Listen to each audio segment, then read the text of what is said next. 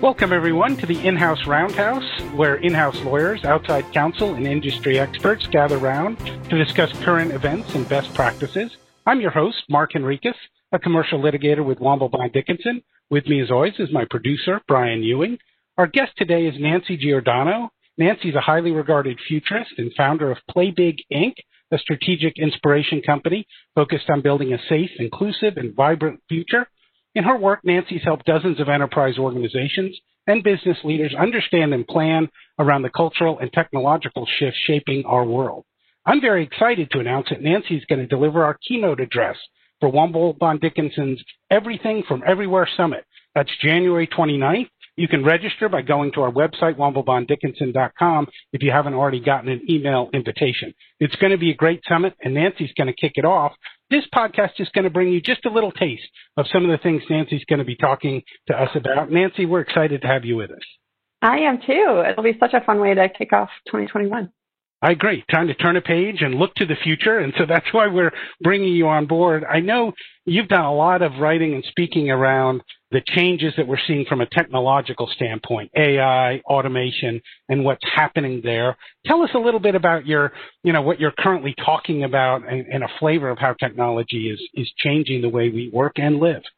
Well, yeah, it's like we can talk a lot about the technological shifts, and there are fascinating to understand how AI will transform everything, from medicine to retail to manufacturing to law to every single thing that we do will have an impact in our world. And over the next few years, it will accelerate and we'll become much more savvy around data and all the analytics and the strategic side of it. But there's really a really human side to this that we probably don't spend enough time thinking about. So I've actually shifted a bit more to understanding how do we build it safely? How do we build it responsibly? How do we understand how it will transform teams inside organizations and change the way that we work, not just from a process perspective, but also from a human and sort of emotional perspective, because that's a big part of what will either accelerate the adoption of it or blunt the adoption of it if we don't do that well. So that's one piece of it. But I'm also spent a lot of time thinking then about the kind of mindset that we bring to the future. And so I've just finished a book that will be out mid-February in which we talk a lot about shifting from this mindset of leadership, which was static and hierarchical and closed and very intentionally designed to meet 20th century demands, and thinking about it as a verb, leadering, which is dynamic and inclusive and caring and really is designed to be able to support continuous innovation and experimentation for long-term sustainable value. It really shifts the way that we think about the role that business and leadership plays as we move into an exponential future with much more potent technology. Now, that's great. And I know a lot of our listeners are leading their own legal departments and in-house teams. Can you give us a preview of maybe some of the lessons from that book as they try to shift from being leaders to doing that leadering? Yeah. I mean, well, part of it, they sound soft, but they're really, really, to me, critical. And we talk about wonder, right? Really incentivizing curiosity, how important curiosity is in this and wanting to learn more and building a culture of learning versus a culture of efficiency. And how does that look? And, certainly when we talk about law firms and traditional types of work, we don't often prioritize learning or curiosity. But it's not just an individual thing. It's not like, hey, everyone needs to, go pick up a book. It's about also incentivizing it very thoughtfully inside our organizations, because often we say we want people to be curious, but then we incentivize the exact opposite in terms of when people want to take time or something, or they want to go to a conference or whatever it is. Like we figure out a way to thwart that curiosity. So really, and then it's not even all that. We're also finding in the technological future organizations that are built to be able to instantaneously get learning. We'll talk about Booking.com as a website that they allow everyone inside the organization to go in and play with a small portion of the audience that comes to it. So you've got 100 or 200 people that you can test a feature with really instantly, and within 2 hours know whether or not that feature is accelerating or not accelerating people's time on the site, and to make that decision very quickly. So it's really the ability to sense and respond much more effectively. So curiosity becomes a part of that experimentation, and being able to create room for that, being able to collaborate and build ecosystems of support and learning are a big portion of that.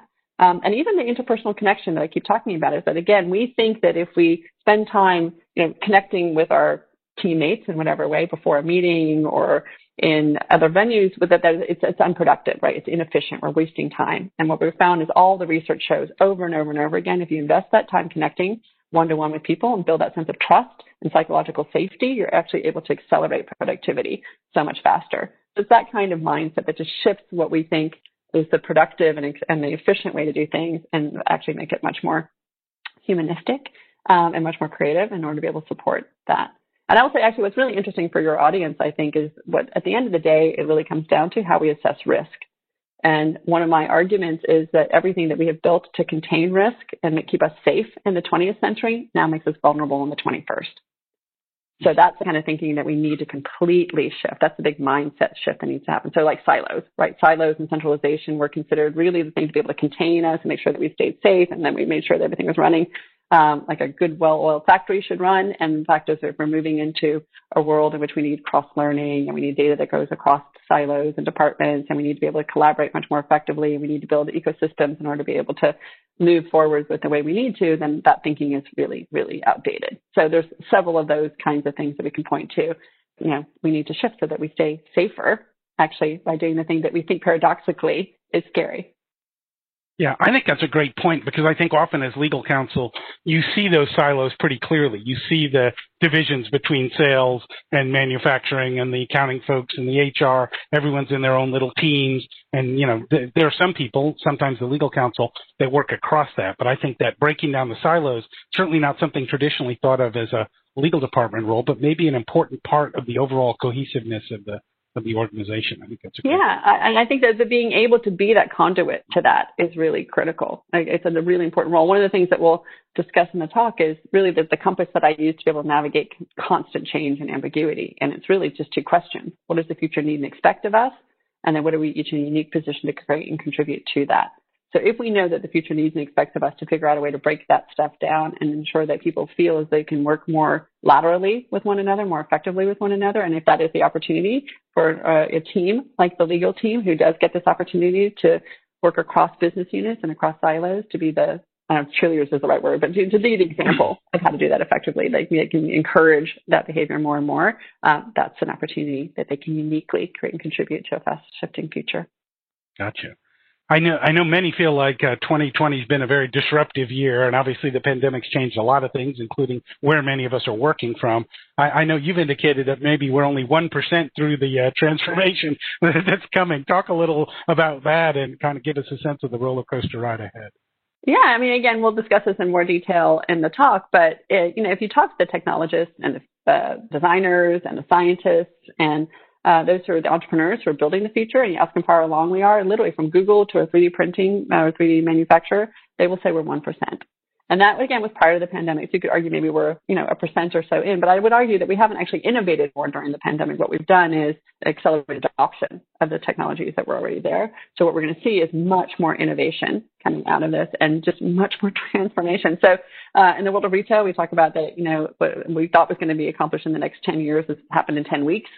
It is that kind of constriction of time and transformation that I think we're going to find more and more of across all industries moving ahead as these technologies continue to advance and converge, and we start to see the use cases become more clear, and we start to see, innovators getting in and jumping out ahead and building the big, vast stores of data and being able to understand what to do with that data. So that's going to be the big advantage moving ahead. So there's a lot that we will see exponentially grow. And the whole idea of exponential is an idea that we never really fully understood, I think, until 2020. But now we understand how things can grow exponentially and how quickly that can disrupt everything, right, or change everything. And so the good news, that can also happen on a positive level. But the fact is that technology will continue to do that. So again, what we think is just this one moment of disruption is actually the front end of a big wave of it. Gotcha. I know you've referred to yourself as a techno-optimist. And what is that, and why are you one? Well, again, I really do believe that if we can harness technology, the way I described it recently is that if you can take the advances in such potent exponential technology and marry them to a deep sense of caring for one another and for the planet, we can solve problems that have never been able to be solved before. We just saw protein folding that they thought was going to take, many more decades to do, that suddenly they've figured out a way to do, hopefully, using artificial intelligence. So I do think that we have the opportunity to solve tremendous problems and just build more efficient and more effective societies. And we'll, New Year's Day, we've been talking about this idea of regen villages, which is an idea that's come out of the Stanford School of Flourishing, the Human Flourishing Project out of Stanford. But there's a guy named James Ehrlich who's building, communities that will have AI at the center of efficient energy, efficient food production, efficient waste, and being able to build much more green and much more healthy homes and build it inside the community. And so all of a sudden, the way he describes what is possible with a regen village, you're like, I want that. But that would not have been possible 20 years ago without the technology infrastructure. He described it as building the OS for the ecosystem, like the Tesla of the ecosystem of an eco-village. And so you start to imagine like what could the world look like? How do we can use technology to augment humans in ways that are not just about trying to fix deficits that currently exist in our hearing or in our eyesight or in our ability to walk or other things, but we could actually even, make us even more superhuman as we move forward. So we're discussing that. So when I think about better human, better work, better life, better AI, building it safely, there's a group of people in AI Global that are building it with they're building a charter or building a certification process for safe and responsible use of artificial intelligence and machine learning. Like that kind of stuff excites me. There's a way to do this that we can hold people well and then accelerate all the opportunities and experiences that we have. So I thought of putting on VR goggles and being able to shop with my best friend in Paris, from our homes. Like that to me doesn't sound so awful. Yes, I'd like to be in Paris, but if I can't be there, wouldn't it be fun to be able to have a virtual trip like that? We're going to see all kinds of experiences that open up possibilities for us that weren't available before, and that excites me. That's terrific. I know your company is called Big Play. Could you share with us what does that mean, and how did you come up with that name? It's actually Play Big, and it's so funny. So many people reverse it, and I'm trying to figure out psychologically why. But it is interesting. It happens all the time. But it really comes to this idea that playing big is not about scale and growth. It's really about commitment, right? If we can commit all these resources that we all have these, whether it's individually or as a team or as an organization or as an industry, we have these resources, curiosities, equities, backgrounds, perspectives, and that if we can bring them to bear in order to be able to solve a really significant problem for people, really think about how we hold people well in it, we have the opportunity to create extraordinary solutions. This idea of audacious innovation and audacious purpose-driven businesses. And so for me, playing bigger is really playing from a sense of caring, commitment, and collaboration to build much more provocative and caring solutions moving forward. Terrific. Now that sounds great. Anything else you want to share with folks that may be getting ready to sign up for our talk in terms of things that you'll be touching on or reasons they should come? Well, I think we've done a pretty good job of getting through the key aspects of it, but I really do think that we have this once-in-a-generation opportunity to go and rebuild almost every single institution and industry moving forward. I really do believe that, which sounds really daunting and scary and awful, I think, to some people. But for those of us who can see the potential, it's really exciting. And I think that what we're really encouraging folks to do is not get so stuck in what will shift and change and why that's bad, but to try and open capacity to learn, to navigate new terrain, right? If you're always stuck with a map, at some point the map is outdated and it doesn't get you into any new terrain. But if you learn to use a compass and you're able to, again, sense and respond in real time more effectively, you've got a North Star that you're heading towards, and it's actually a really exciting time. And so for me, it's about setting up the vision of what is possible if we can shift our mindset to leadering and to using a compass. No, that sounds great. That sounds great. Well, I encourage everyone to come listen, sign up to the summit. There's no charge, free for everyone, and you can find out where your compass should be pointing and explore the brave new future that awaits. And I think we're all hurtling towards. So 2021 should be a great opportunity to do that. Again, you can register at our website, womblebanddickinson.com. Our virtual summit will also include breakout discussions for a number of different industry sectors and topics led by attorneys at Womble Bond Dickinson, providing you some key insights for those folks. We'll also have a panel of leading chief information officers that I will be moderating as we look at automation, artificial intelligence, and digitization in the world. So please go ahead and sign up now for that. Nancy, thank you so much for being here. I appreciate the insights. Thanks, everyone, for listening. This has been the In-House Roundhouse. I'll see everyone at the next station. In-House Roundhouse is a production of Womble Bond Dickinson. Brian Ewing is our producer, and Robert Daughtry is our audio engineer.